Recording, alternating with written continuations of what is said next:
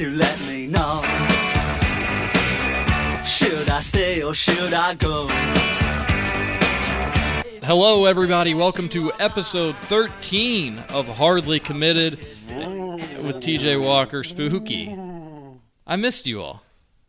No show last week because just a busy week. Had to go down to Birmingham for the SEC Media Days and just with Nick covering football. It's kind of Wednesdays or bust for us to be able to do this. And when I was out of town on a Wednesday, obviously that wasn't going to work. So we're back, and there's a lot to talk about, as there always is with Kentucky recruiting.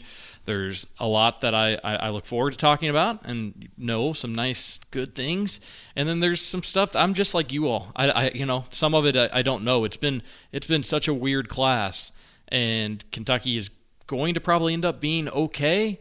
But you're starting to feel like, okay, what if they come up empty with the bigs? What happens then if Kentucky only gets one big player for next year and goes into a season with their second tallest player being 6'8"? That's why the stakes are so high, and I think people continue to talk about it. But we'll talk about that today as well. Mike DeCourcy from the Sporting News is joining us. He's the guest this week. And there's a lot of G League talk with the $125,000, Nick. And instead of wasting this time to talk about specific UK targets, Mike and I are going to talk about the G League stuff. So you and I can get to what's going on with UK specifically and all the Kentucky guys. Good.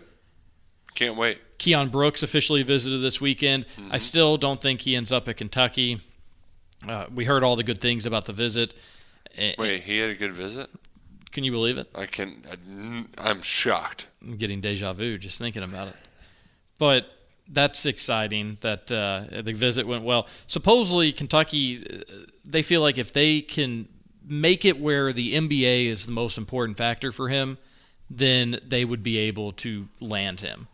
But right now, their location, playing in the Big Ten, that's what they're worried about, is that even if he doesn't pick Indiana, who is the heavy favorite in his recruitment as of today, then maybe he goes to Purdue, maybe he goes to Michigan State. The other options, the other serious options on his list, if he isn't playing right by home, he'll be playing at least several games close to home and not too far away for all of his other games as well. So I think it's going to be tough for him to get out of the Big Ten. But Kentucky hopes that maybe because supposedly they were really impressed by the NBA success. That was like the thing that stood out about the visit. That's the one thing other schools can't match in his recruitment. It just is that going to be the most important thing at the end of the day. We'll see.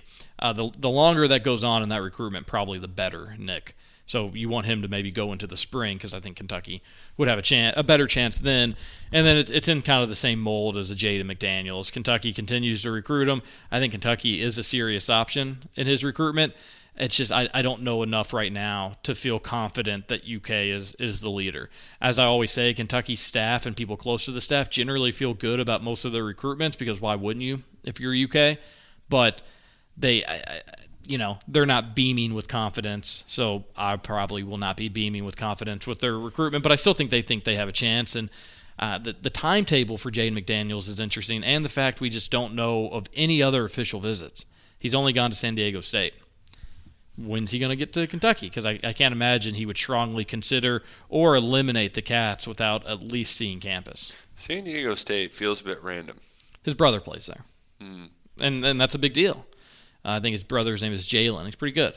I think he's only a junior, so they could play together one year. But Jalen has thought about the NBA supposedly. I don't think he's that good just yet, but that's something that he is considering. Huh. But Texas, UCLA, Washington, Kentucky, the other schools on Jaden McDaniels' list, we'll see. I think Kentucky's going to get another wing player, another guard. Which, by the way, Kiki Tandy from University Heights committed to Xavier. Oh, man, I thought he was going to Kentucky. Well, he was a Kentucky target. I know you're goofing. Me? Yeah, making a little goof. You caught me. But he was a Kentucky target at one point, and then when asked why he hasn't gotten an offer, he told the RIP SEC Country that I don't know why they haven't gotten an offer, but it doesn't matter if he does or doesn't get the offer, because if he goes to Kentucky, or he's not going to go to Kentucky because they have too many guards. They think he'll be the third or fourth guy off the bench. That's not going to happen. My son's no bench player. Yeah, I mean, if you're looking for a Kentucky offer, there's ways to go about it, and I don't think that's really one of them. And I realize I've been playing with this dirty hair tie the entire radio show. I don't know whose this is. That's a hair tie, too? Yeah. So that's definitely been on somebody's person. Hair. Yeah, it has. So that's great, and I'm still holding it, so need to... Do we have, I mean, who would be in this room that would even have a hair tie? I don't think there's been a girl in this room since at least the early 70s. And I don't... Yates, who used to work here, had long hair. Douglas doesn't put his hair in a ponytail.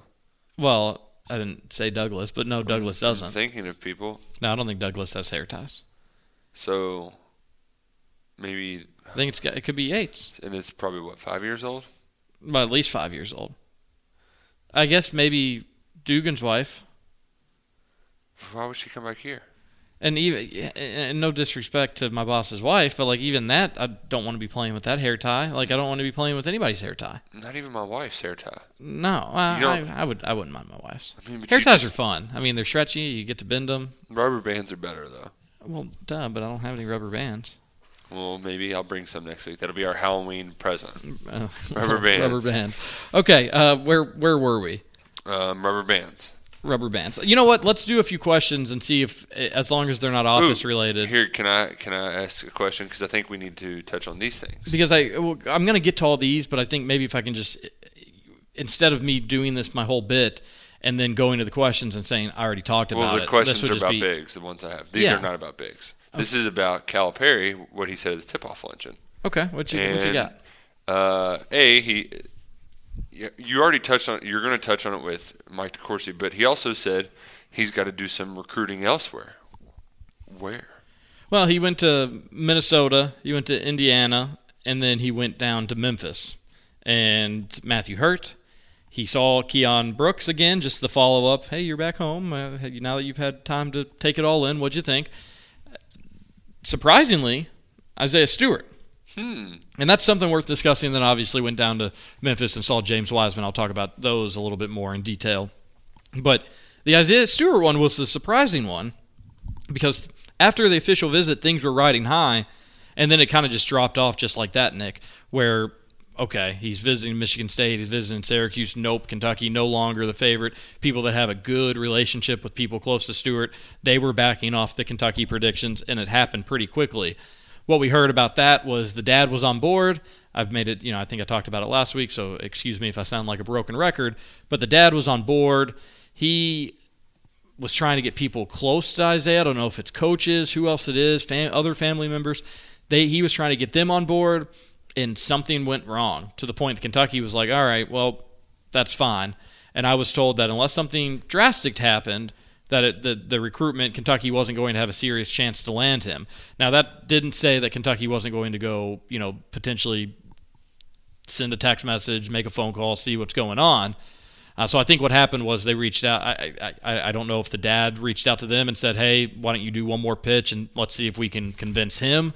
Or, hey, I got the people on board. Maybe things have changed. Maybe things have turned back. I haven't heard. I still don't think he ends up at Kentucky just because I haven't heard anything positive. But the fact they were going to visit him is pretty interesting. And then James Wiseman, who will officially visit Memphis this weekend. It will be his last official visit. And, that's going to be a big visit for him. I don't know how much things can change since he's already been to that campus so many times. But Cal went and saw him, and I'm sure that was calculated to some degree. Okay, well, you're going to go see my biggest competition. I'll get down and get a little FaceTime before you go down there. And James Wiseman, fresh off a Florida State visit that I heard went very well. See, I'm sure that Cal was nervous once he saw James post that picture of him in a Florida State uniform on Twitter. No, what do you? Again, another case.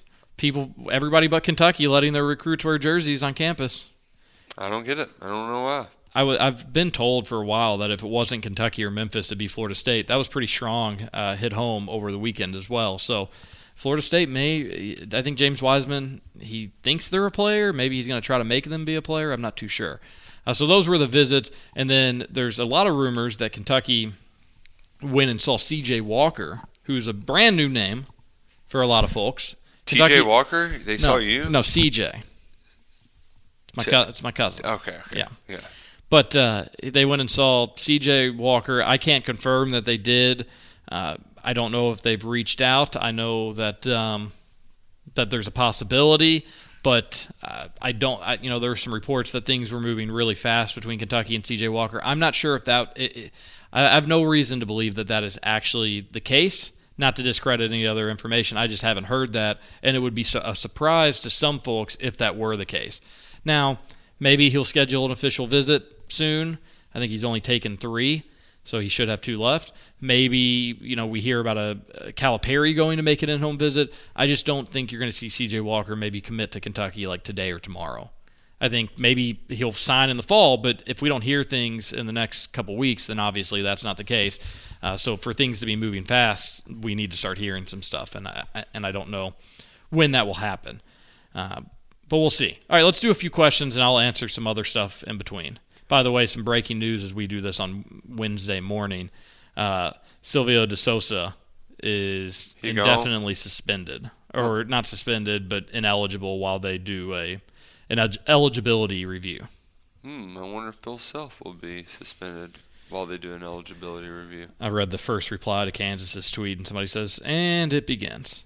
And somebody said, I have a feeling this is going to get much, much worse. There is a sense of impending doom. No surprise here. So Kansas fans are starting to freak out a little bit, and the Champions Classic is 13 days away, where they will take on Michigan State. Woo!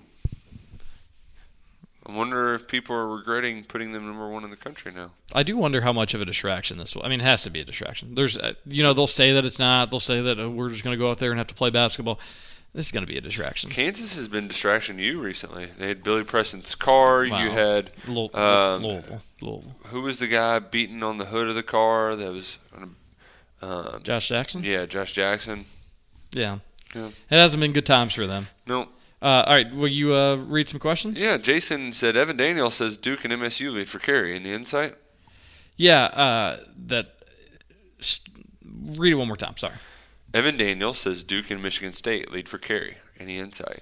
Well, they both can't lead at once.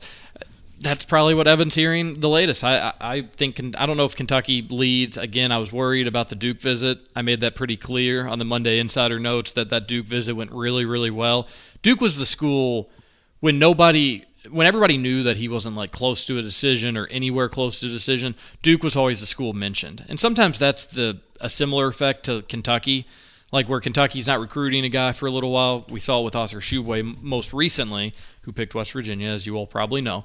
But with Arthur Tshiebwe, we saw it most recently where Kentucky will offer somebody, Nick, and everybody panics to be like, oh, he's going to go to Kentucky. I think that happened with Vernon Carey and Duke because they were one of the first big schools to offer him, and everybody said, all right, well, he's going to be a Duke-lean.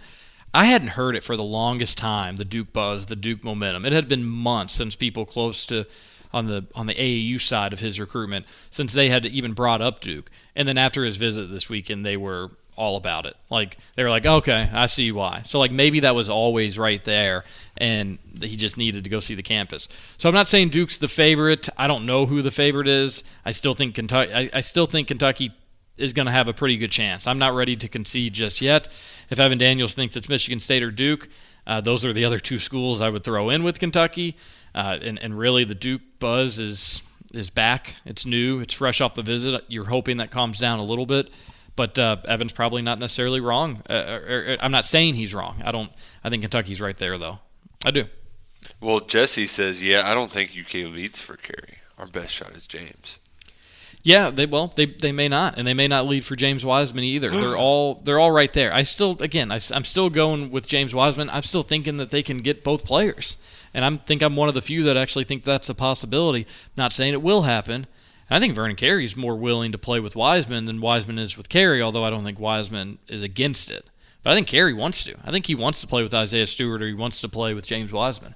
I think he sees the Warriors and how much fun they have on a nightly basis. Why can't we do something like that in college? I think Wiseman is not against it, but I think he's also okay with the idea of being the guy. Somebody says, I don't even know at this point. Yeah, a lot of people don't. Like it's gonna be wild. And you know what? I threw a grenade on the Monday Insider Notes, and this is just personal opinion, no inside information. Matthew Computer survived. Yeah, Matthew Hurt. I like something just seems a little like suspiciously optimistic in that recruitment. Because Hurts, he's a smart guy, smart family. They're looking at this decision. They're not going with heart or anything like that. They're not going to go with, he built the biggest relationship, the biggest and the best relationship, and they've been recruiting me for years. No, he's going to go to the place where will help me develop, where is the place that will get me to the NBA the fastest, and also be most competitive when I can get there. And where can I get playing time? Who will I play with? How will I be featured? They're looking at all those things. They're not going to care about, he came to my house every day for 2 years. And that's not going to matter in his recruitment. And I just can't imagine they look at Kentucky's front court situation and their jaw doesn't drop and they see dollar signs in their eyes. Why is Cal sleeping on Jaden McDaniels? He'd be a perfect 3 or 4. I wasn't really done with the Matthew Hurt bit yet. Oh, sorry. That's okay. I thought you were just wanting another question. No, I'm sorry, I'm tired. Hey, you know what? I am too. We talked about it on the radio show. I was at Elton John last night. You were working all day. All night. It's my eyes are open. All day, all night. I keep it going. Okay. All right. But I don't even know anymore. Or the Jaden McDaniels one, excuse me.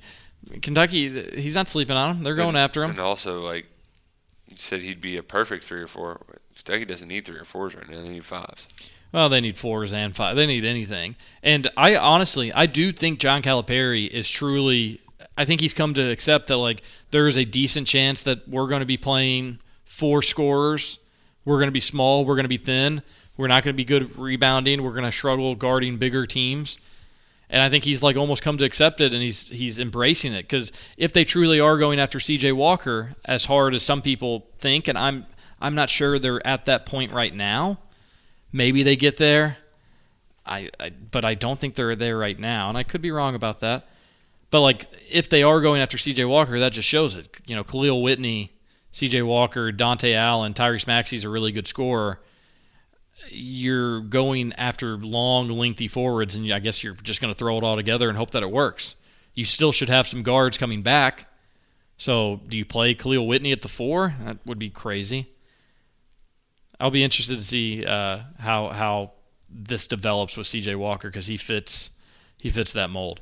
All right. Last but not least, ready? Yes. How do you retain your sanity keeping up with recruiting for a living? This is madness. Oh, it's drained me beyond any belief. It's really tough. You're losing your hair from it. Hey, slow down, buddy. But yeah, I am. It was kind of embarrassing yesterday. At my office, my dad was there, and he was kind of standing over top of me. He was like, "Oh, you got a little pimple on your head." I was like, "Oh." He's like, "Oh, a freckle." I was like, "Shit, Dad, you're not supposed to be able to see what's on my head. I'm supposed to have hair there." It was not a good moment. It was sad. Yeah, I cut my hair last night and hit a pimple and was bleeding. It's that's like the oldness meeting with the youngness. I shouldn't be in this wheelhouse. Yeah, I don't care about the pimple so much. I care about being able to see the pimple. I mean, no offense, you can't hide it. No, I can't. There's no hiding. So you had clumps of hair, you were saying on the radio show? Well, if the top of my head, when it grows out, right now it's just it looks like scalp because it's so short. But then when it grows out, it looks like little sprouts from a chia pet that are growing out of the top of my forehead, and just not a good visual. Yeah, well, it sounds fun though. By the way, I still feel good. Kentucky's going to get two good bigs, 2 elite bigs, Hurt, Wiseman, Carey, maybe. I still don't feel great about Isaiah Stewart. And I still don't think that's going to end up going to Kentucky, but the fact they went and visited them, maybe they were able to change some minds, maybe they were able to change some opinions. Who knows? As always, Kentucky will be willing to go after a grad transfer. It was funny when I asked around about that. I was told, yeah, but probably not a mid-major grad transfer because, Cal's whole thing. Yeah. He's been kind of made fun of for it, that he was anti-grad transfer, and then he gets a grad transfer, and then he says, I'm anti-taking grad transfers from mid-majors because coaches get fired because of that. I will say, he didn't add on to that. That was true. He did say that from the get-go. but he did get Julius Mays. But after Julius Mays, he said that before he got Reed Travis. But I'm told they would probably go after another grad transfer if they needed to. And there could always and wait, every year we say this and every year we see it. Coaches will get fired, coaches will leave, new jobs will open up, guys will decommit. You may see some of that. Now, it may not be your elite top 5 bigs that Kentucky may desperately need, but it could be the number 25 guy or somewhere in that ballpark. It always happens. So it looks like Kentucky may be running out of options. I'm not so sure, by the way, not that it matters. For Oscar Shoeboy, I'm told Kentucky did finish second. There were some Illinois folks saying that Kentucky finished last and Illinois was second, and he almost went to Illinois. Yeah. That was me holding back a laugh. Yeah, I'm right there with you. So, but that was a head versus heart decision, something Matthew Hurt won't do, and he ended up going to West Virginia. Anything else? I think it's time to head to the annex. Well, we need to go to Mike DeCourcy first. Sorry, I get antsy. So let's go to Mike DeCourcy. We talk NBA G League. So this isn't really UK specific in terms of targets, but we do talk about Calipari, some of the things he said about it. It's a good look. DeCourcy's smart. He predicts what college basketball will look like in 7 years if they get rid of the one and done and if the G League is a viable option. And folks, it's interesting. We'll be right back after we talk with Mike DeCourcy. And now joining us on Hardly Committed, Mike DeCourcy from sportingnews.com. Mike, how are you doing? I'm very well. How are you, TJ? I'm doing well. Thank you for taking the time and talking with us. This is a recruiting-specific podcast, and we don't need to get in the weeds on all these different Kentucky targets. But what I do want to talk with you about is probably the biggest news of the month with recruiting on a national level, and it has nothing to do with college recruiting. It's high school players potentially being able to go to the G League for $125,000 a year, and only elite high school players will have the opportunity to go to the NBA that way. I guess just your first initial reaction to this news from the G League. Well, I think that a lot of people look at it as a step forward. I don't think it's necessarily the best road for the NBA to get in competition, and it is competition with colleges for elite high school players. I don't think that in the end, they have shown over time they don't have a great handle on how to train high school players to make the jump from that level of basketball to professional basketball. College has shown that it really knows how to do that extremely well. It has a 75-year track record, something like that. That they know how to take a kid who has limited basketball training and put him in a circumstance where his education in the game is accelerated, and then put at that player's pace relative to his own ability and his own ability to catch on into a high-level basketball competition, not the NBA level, but a higher level.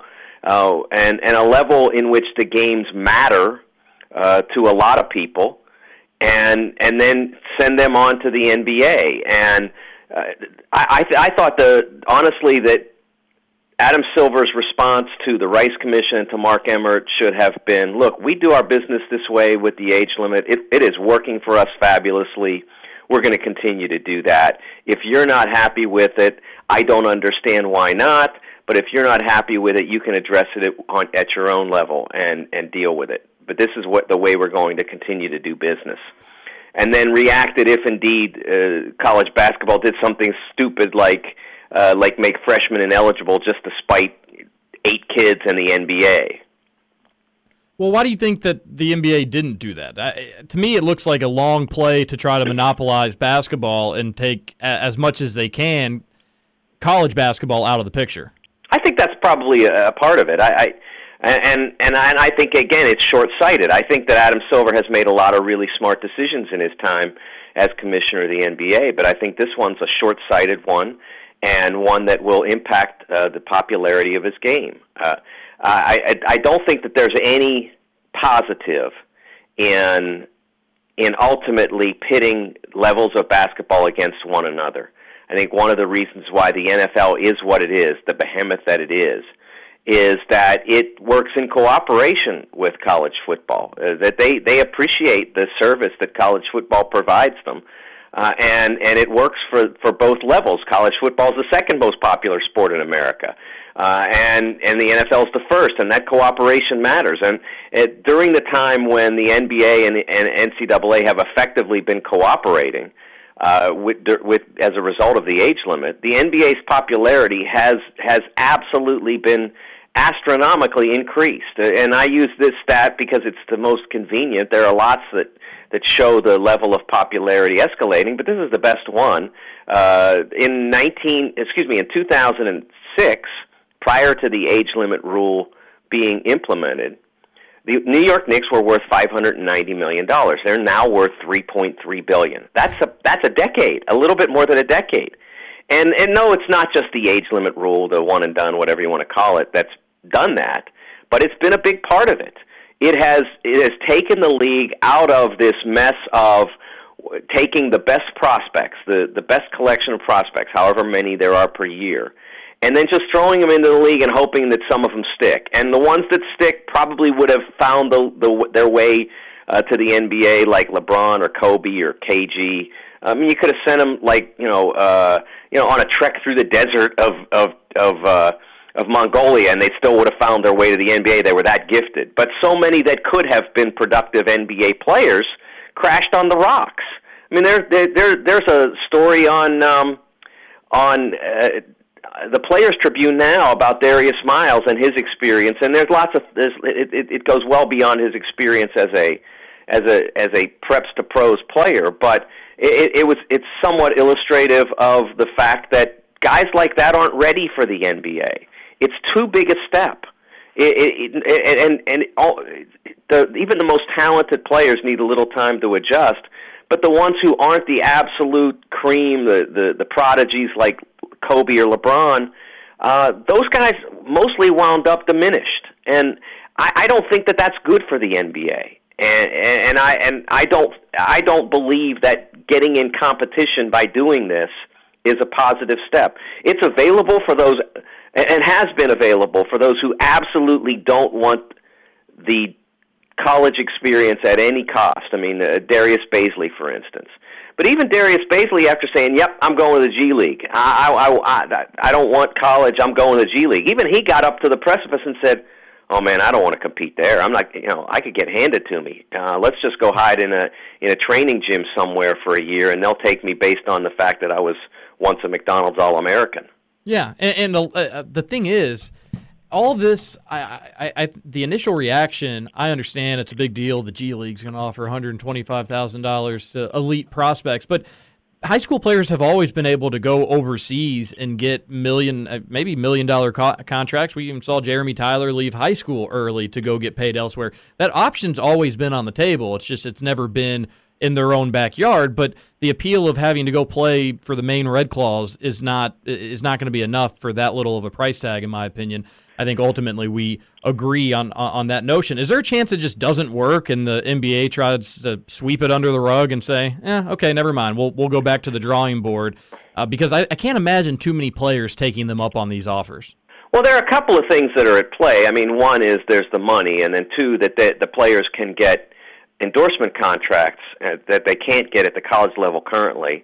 We'll see whether that holds, depending on the outcome of the name, image, and likeness issue that is being adjudicated at various levels. But right now, you can get an endorsement contract. But what people miss on that is that if you go to Maine, like you said, or to Grand Rapids or wherever, I mean, you're not going to be worth the level of money that you are after a year at Duke or Kentucky or UCLA or somewhere where you're on television every night. This is simple economics. Marvin Bagley signed for. We don't know the exact number Marvin signed for because they announced the deal and they said it was the most since Kevin Durant signed out of college in 2007. Kevin Durant got $60 million. So it's somewhere in the neighborhood of $60 million. I mean, there's no way Marvin Bagley is getting that out of Shadow Mountain High School. I mean, or wherever that was one of his many. He's not getting that because the shoe companies may know who they want, but they also don't give money away for no reason. They are in competition with one another to get the best players, but they're not going to gamble the money on a player who they're not sure whether he's going to make it. After Marvin Bagley had played in college for a year for a coach like Mike Krzyzewski, they had an understanding of what he'd be capable of doing at the NBA. But coming out of high school, you just don't know. I mean, LeBron James, okay, I get it. I saw LeBron. I knew what he was going to become. And again, it didn't matter if he spent his whole senior year in high school playing piano and never picking up a ball, he was still going to be one of the great players in NBA history. But that guy comes along once every 50 years. And you cannot define the development of basketball prospects based on one prodigy's experiences. That would be like saying every single person who is going to go into music is going to be Prince, so nobody ever has to take a guitar lesson. Well said. We're talking with Mike DeCourcy from the Sporting News and also an analyst for Big Ten Network.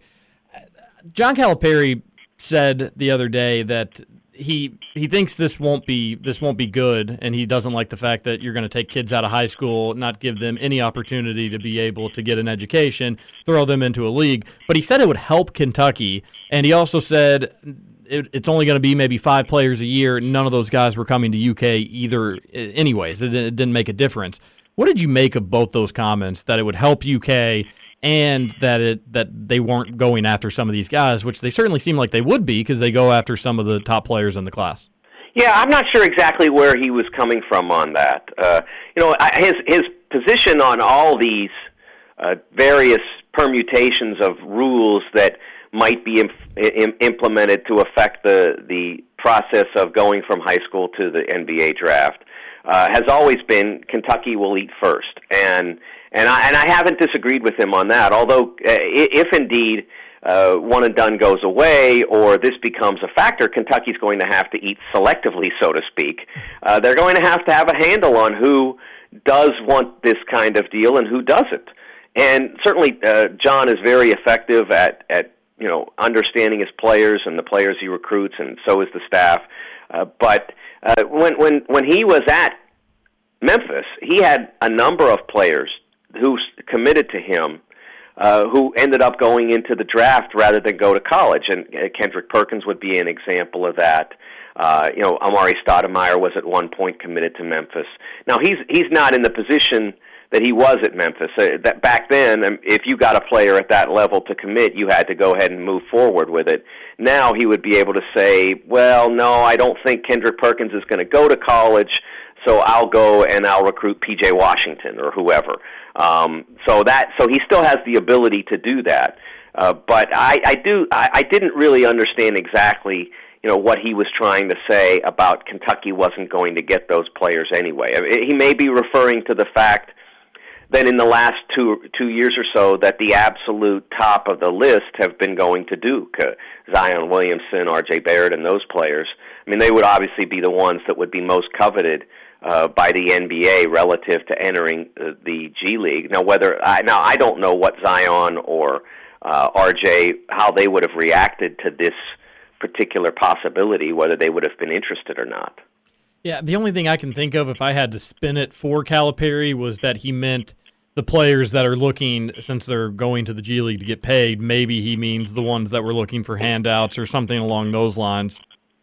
Otherwise, I have no clue. They go after the top guys every year, and you're right. Maybe it's the Duke. Maybe it's the fact he's referring to some of them going to Duke, but that would take him admitting that he's had a few recruiting losses, and I know he doesn't like doing that. So, but although true, so I don't know. I'm not too sure what to make of it. So let me ask you this in closing. Let's go 7 years down the road, and I know. So the G League thing will start immediately, and then in 2022 they want to try to get rid of one and dones altogether and maybe just allow elite of elite to be able to go and go straight to the NBA. In 2025, is the landscape of college basketball any different if those two things remain in place, if those two plans come to fruition? Oh, it's going to be dramatically different. There's no question about that. You'll have colleges once again spinning their wheels, spending money, recruiting players who ultimately will decide they have better options. And people forget all the time and effort wasted by various schools, including Duke with Sean Livingston, who would have been a Blue Devil but decided at the last minute no, he could go to the draft. That's a colossal waste of time and resources and energy. And in the end, in too many circumstances, it's a colossal waste of talent. College basketball will go back to the best players in its game being lesser. I think there's a and the disappointing thing and the frustrating thing for me is that there's this fantasy among among a certain segment of college basketball fans that if one and done that if the age limit rule goes away, that one and done will go away. It will not go away. The Rice Commission said no, we don't want a baseball rule. There will be no baseball rule in college basketball. So you will still have Luol Deng, the next generation's Luol Deng and Carmelo Anthony and Chris Bosh and all those players come to college, explode on the scene, rise to the top, toward the top of the draft, and still leave after 1 year. So you won't see this all of a sudden, this great avalanche of players who are staying 4 years. It's not going to happen. I mean, will there still be the occasional player like maybe an Emeka Okafor or Tyler Hansborough who stayed 4 years because it worked for them for whatever reason? Sure. But you're not all of a sudden going to be getting high-level prospects, whoever the next generation's Luol Deng isn't going to say, well, just because I came to college and I skipped over the high school thing, that means I'm going to stay for 3 or 4 years now. No, I mean, he's going to be the second pick in the draft. He's going to go. Mike, we really appreciate it. You know your stuff. That was fun. I wish we could talk a little bit longer about it. More stuff we could have certainly gotten to, but it's interesting times with the NBA and the G League and the NCAA, and it has nothing necessarily to do specifically with Kentucky, but it seems like every school could be impacted in some ways. So, Mike, we appreciate it, and have a good day. All right, thank you. I enjoyed it. Just hold on, going home. All right, and we're back. Mike DeCourcy, we appreciate it. Sporting News does a great job as we've had him on the radio show, and he's done a good job too. So it's always fun talking with Mike DeCourcy. I think it's now time that we head back to the Annex. Talk a little office. Yes. All right, we'll be right back.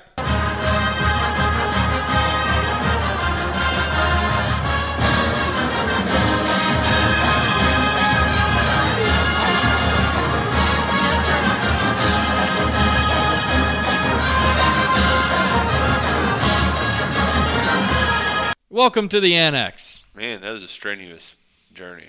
It was. And we're still talking Halloween. We're a week away from Halloween, and we missed last week, so we had 4 Halloween episodes planned. We're just going to go with the flow today.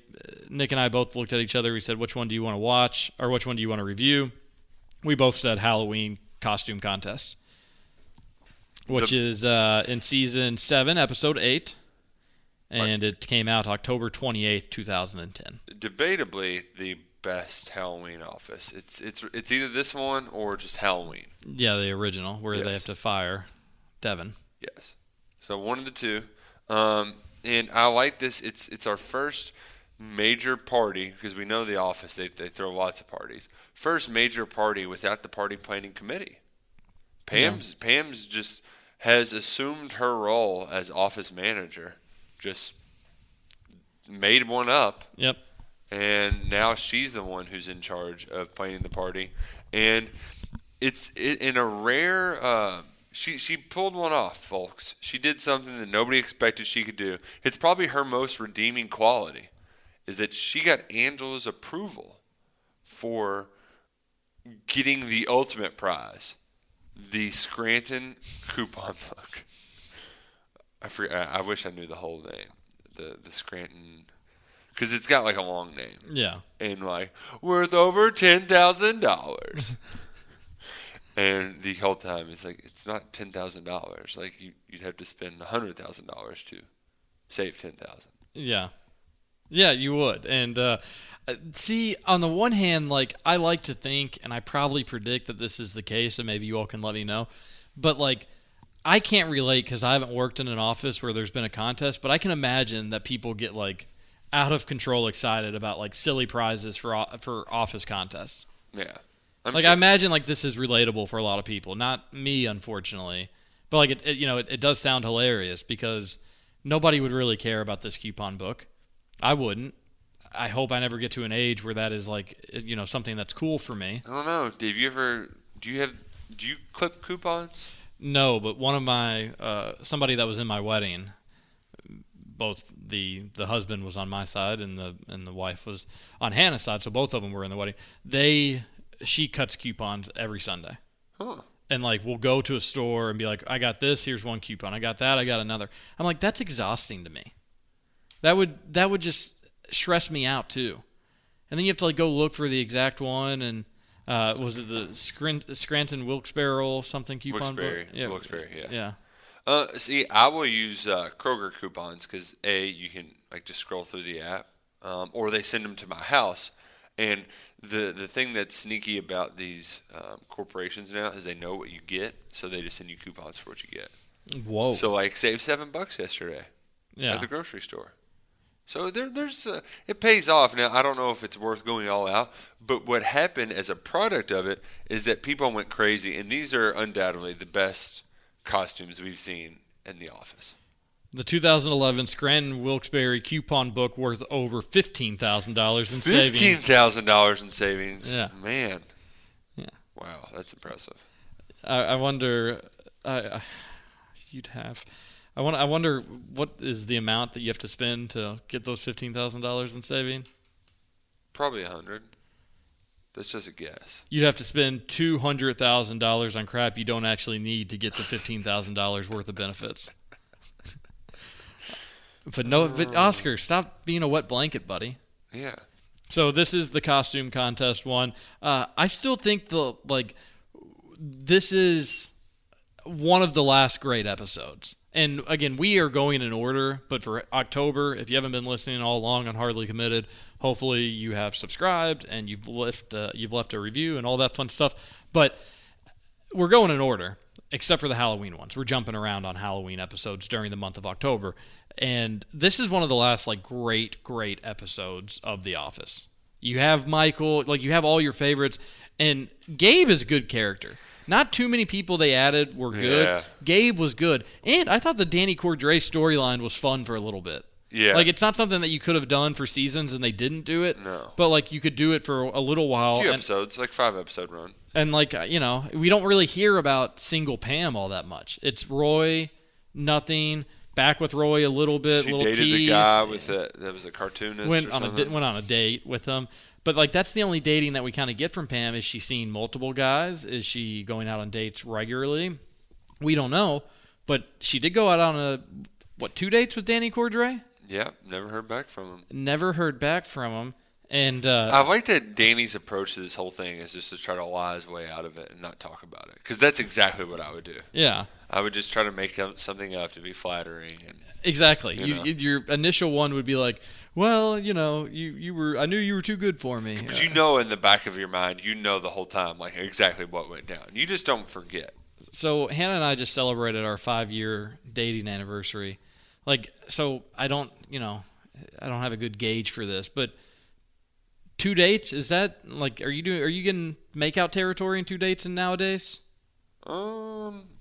Probably. I would think probably if you go on 2 solo dates, I would think that there's would the be. second I think one, the majority of people are maybe kissing after that. A little smooching. It doesn't have to be, I mean, he's a good-looking guy. It doesn't have to be. So do you think Danny and Pam had a little makeout? You're doing the eye thing. We don't need that. Maybe. I bet what if she was a bad kisser? Oh. I could see that. Yeah. Because I would think, It's a big wet kiss. I think I'm probably a bad kisser, and sorry, Hannah, if you're listening. Because, I don't have to really impress I don't have to impress anybody, So you've gotten worse? I think you just get complacent without, having to, improve yourself. You need to be pushed. That's true. Yeah. So, I would think I could see Pam being in a relationship with Roy for 8 years, not really being pushed. Mm-hmm. That could be her only makeout between her and Jim. Oh, wow.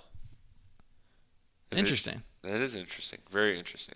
But they go on a date, and Danny Cordray tries to get out of it, but then he is just honest.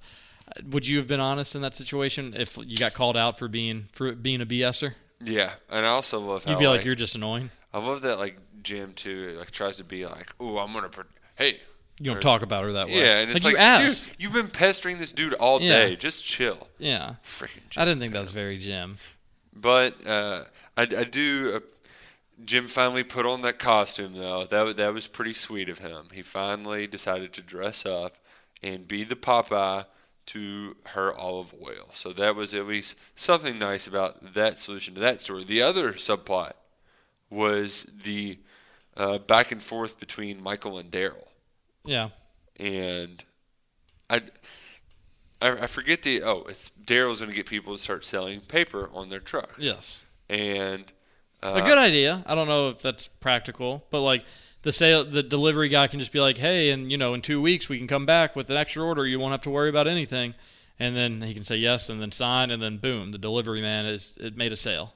And while Gabe is announcing this, Michael's like, "Oh, Daryl just said the same thing." Not putting two and two together that like Daryl probably just took Gabe.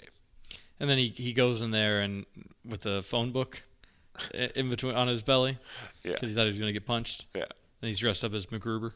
The MacGruber costumes really get funny, especially 5 for seconds, Michael Scott. MacGruber. Oh, that was a good SNL bit too. Yeah, my friends loved that movie in college. They'd watch it every time they came home. I couldn't watch the movie. Yeah, the movie was too like long. I could watch it, but not every day. Yeah. Just not gonna do that. But my favorite part about the whole thing is that Michael gets so defensive. He storms into the back office when Kevin is talking to Gabe and just starts screaming at him. And he's like, "Why are you going to? You have to talk to me first." And he's like, "Gabe just asked if he had some cool Lady Gaga moves to do on the catwalk, and I was showing him." And Michael's like, "Don't do it again." He's like, "I would never, ever do that again." Just like in between tears. That is just fantastic. That is great. And Gabe as Lady Gaga is great. Gabe as Lady Gaga is great. There's some really, and his dance moves are hilarious. There's some ones that we get overlooked in this entire episode. Like, I didn't realize that Toby going as the clown hobo. Like, I didn't see the callback to Devin. It did not dawn on me. Yeah. What about Angela kind of going a little risque?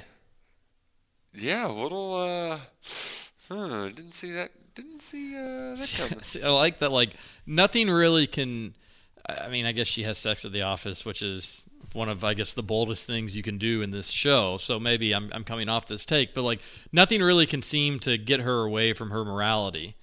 Except for a coupon book worth $15,000 in savings. Like, the coupon book is the one where she's ready to cross the line. She's like, "We know what sells in this office." Yeah.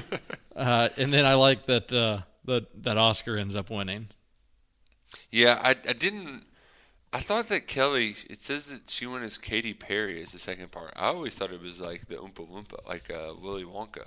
I also thought it was Willy Wonka, Yeah. and just now learning this that Yeah. this is Katy Perry. So we got completely thrown off. Kevin, what kind of statement are you making as Michael Moore? That I look like Michael Moore. And Todd Packer going as a pregnant nun is perfectly on. Oh, big Halloween party weekend coming up. This upcoming one. You're gonna reveal your costume? I've already revealed it. Oh, you but did? yeah, Okay. what's your thoughts on like political edgy costumes? I think they're funny.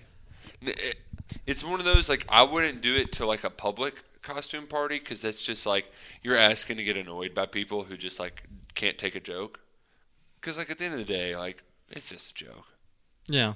Like, just a joke. But like if you had somebody like as like if you had a couple with like Trump like with the swamp monster or something out to drain the swamp, like, haha, that's, like, I don't really care. I don't care at all, and I'm not going to be offended by them. I just think the risk reward isn't there in wearing them. And like I'm having a little Halloween shindig on Saturday, and I know two people that are going to probably wear like political costumes, and I just almost I don't mind, but I know people at the party may mind, and I don't want to have to worry about like them being offended or them saying something to them. So I'm not for him. What about Nancy and Ronald Reagan? That's fine.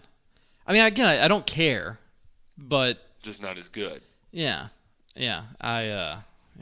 whatever. Because that was Angela and the Senator. Kevin dressing up as Michael Moore. What kind of statement are you making? Oh, man. All right, I guess that's probably it. Ooh, shout out to Michael for dressing up as people he probably shouldn't. How so? Who does he end up going as Daryl? Oh yeah. Yeah. I forgot about that. Jesus is definitely his worst one. Yeah. Where they're like, really, Michael, you think that's a good idea?